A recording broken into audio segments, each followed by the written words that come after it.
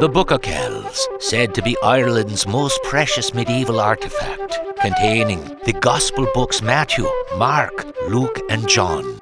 A centuries-old treasure created to illuminate Jesus' life, the Book of Kells is a spectacular work of artistry and symbolism used by Irish missionaries to draw attention to the Gospels and the spread of Christianity during the Middle Ages.